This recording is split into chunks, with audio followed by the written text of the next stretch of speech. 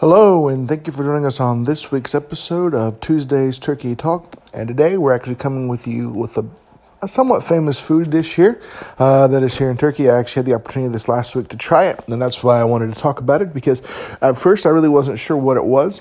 I heard about it, I'd seen it in windows and things like that, and heard it on different menus, but based on the translation, I was really confused about it. And what it's called is chop shish, which is shish is like shish kebab, it's skewers. You put meat and sometimes vegetables, things like that in the States or wherever you are. Let's even know what shish kebabs are. But in Turkey, they have these ones called chop shish.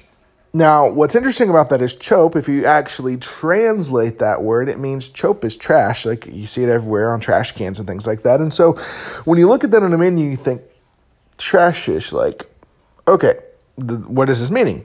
In your head, you're thinking, is this intestines? Is this like the spare bones and pieces that they just throw together to put on a thing? Or what exactly it is?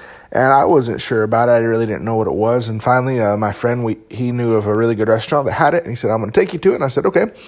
And I said, is this like intestines or what? He said, no. It's none of that stuff. And ended up finding out that really it's not trash meat as in it's intestines or things. What it is so here in Turkey, kebabs are pretty popular, pretty famous, and they use them. And, they had to be a certain way, the big, large chunks of meat in certain squares. And so what happens is as they're cutting those meats, there's these little pieces of meat and fat that they cut off of the bigger pieces, and that's what they take and they make chop shish out of. So it is, in a sense, trash meat. It's the leftovers from the other shish kebabs that they're making and things along those lines. And it's absolutely delicious. It's wonderful. And I would highly recommend, if you're ever around a Turkish restaurant and they have it, or you're here in the country of Turkey, find a place, try some chop shish, because it's absolutely delicious. It's not too expensive. At least here in Turkey, it's not. I don't know what it is around the world. Other places, Turkish restaurants can be expensive, but Turkish food here is not bad at all. And it's delicious. Normally it's served, this is like with most Turkish food, there's normally a salad that comes with it, some kind of cheese that comes alongside of it to go with the salad usually. And then typically on the plate, there's going to be peppers or tomatoes. And then there's going to be rice or bulgur. Bulgur is pretty popular. It's normally bulgur is cooked up with like onions and patlıcan. Patlıcan is eggplant. Sorry guys, I'm going into my Turkish here. Eggplant. And it's absolutely delicious altogether, and it's wonderful, and I highly recommend challenging you. It's made of lamb normally. Sometimes it can be made of beef and things along those lines. It just depends on where you go and get it.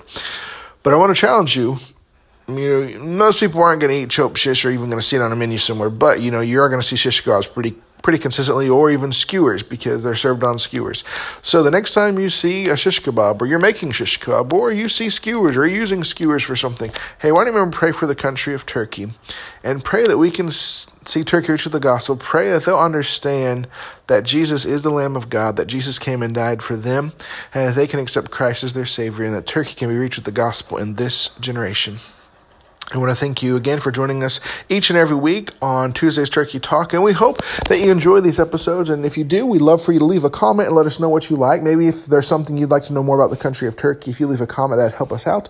But on top of that, also, if you would share this with friends and family members, if you would subscribe in your podcast player of choice, if you would leave us a review, all these things would help us get more people listening and praying for the country of Turkey and knowing more about the country of Turkey.